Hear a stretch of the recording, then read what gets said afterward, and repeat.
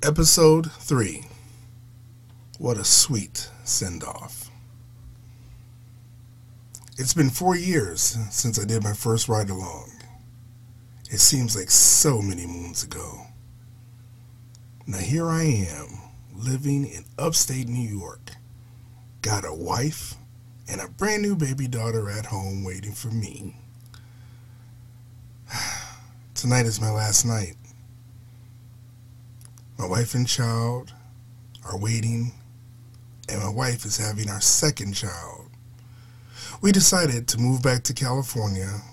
We both have had enough of this cold weather. I feel a sense of sadness and hopeful anticipation.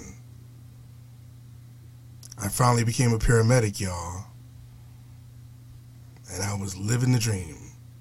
I just was informed about 2 weeks ago that at the end of this month, I'll be made supervisor.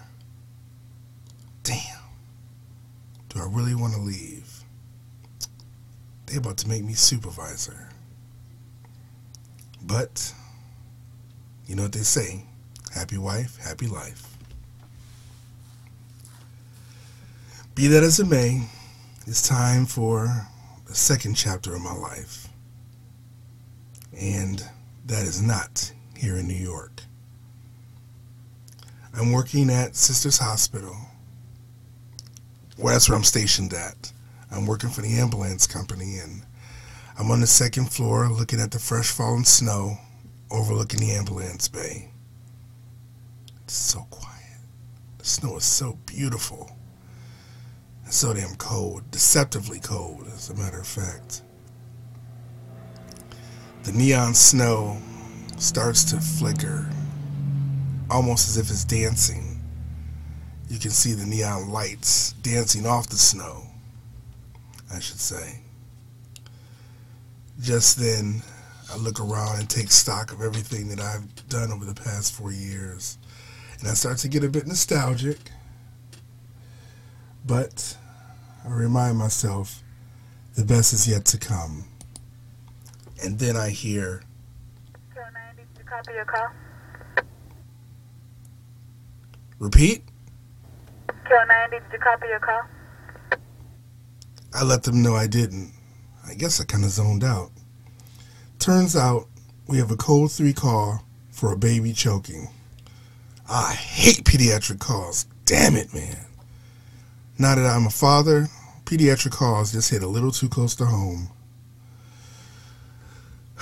We jump in the ambulance, and away we go. I was hoping this would be a peaceful call, a peaceful night. I'd be able to just relax and have an uneventful night and end my shift easily. We arrive at the house. There's a woman in the street waving her arms frantically. As we get out the ambulance, she runs over to us and she goes, "My baby isn't breathing." I hate calls like this shit. Before she can lead us into the house, out comes this man who looks like a universal world-class bodybuilder.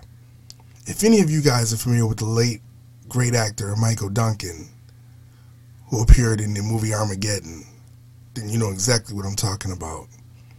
In his hands, he's holding what appears, by comparison, to be the smallest baby ever. His eyes are filled with tears, and he goes, "My baby's not breathing." For all his strength, at that moment, he is totally helpless. I take the baby, and I can see she's starting to become hypoxic, which means she's starting to lose oxygenation. And if that happens, this can go from bad to worse very quickly. I take her in the back of the ambulance and I use a tool called a laryngoscope. It helps me look down into the back of the throat, into the trachea, esophagus, into the areas where things sometimes get lodged. I can see a partial blockage. Damn, I don't like doing this.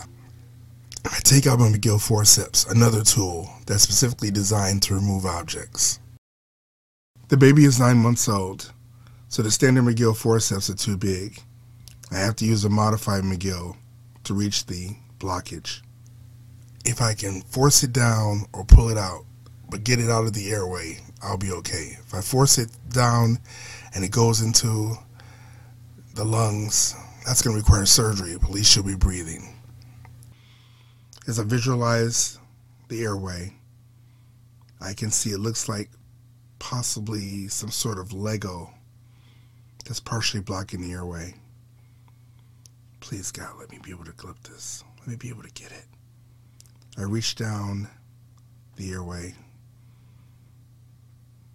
and grab onto it. Thank you, God. I'm able to bring it back up and out of the airway. She starts to cry. Oh, thank God.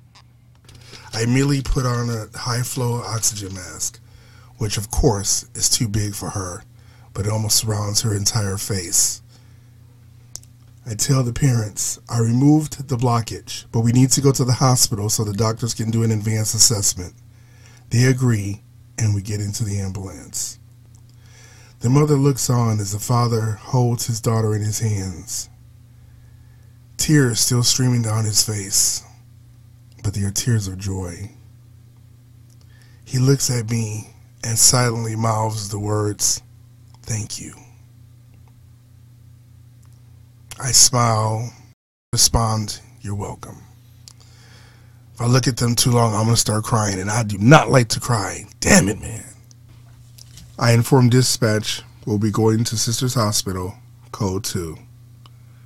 Now, in case you're wondering, Code 2 means urgent, but non-life-threatening. No one is dying on this call. You're probably wondering, what is Code 1? Well, Code 1 normally means at your convenience, but never has a dispatch said to me to do anything at my convenience, because it probably wouldn't get done. So I've always had Code 2 and Code 3 calls. And just in case you're wondering, yes, there is a Code 4, and that means everything is fine. We arrive at the hospital, and the baby is looking pink and looking good. The medical team takes over and takes the husband and wife into an exam room. It's snowing again, and I'm off in 30 minutes. All in all, a great way to end my shift. California, here I come.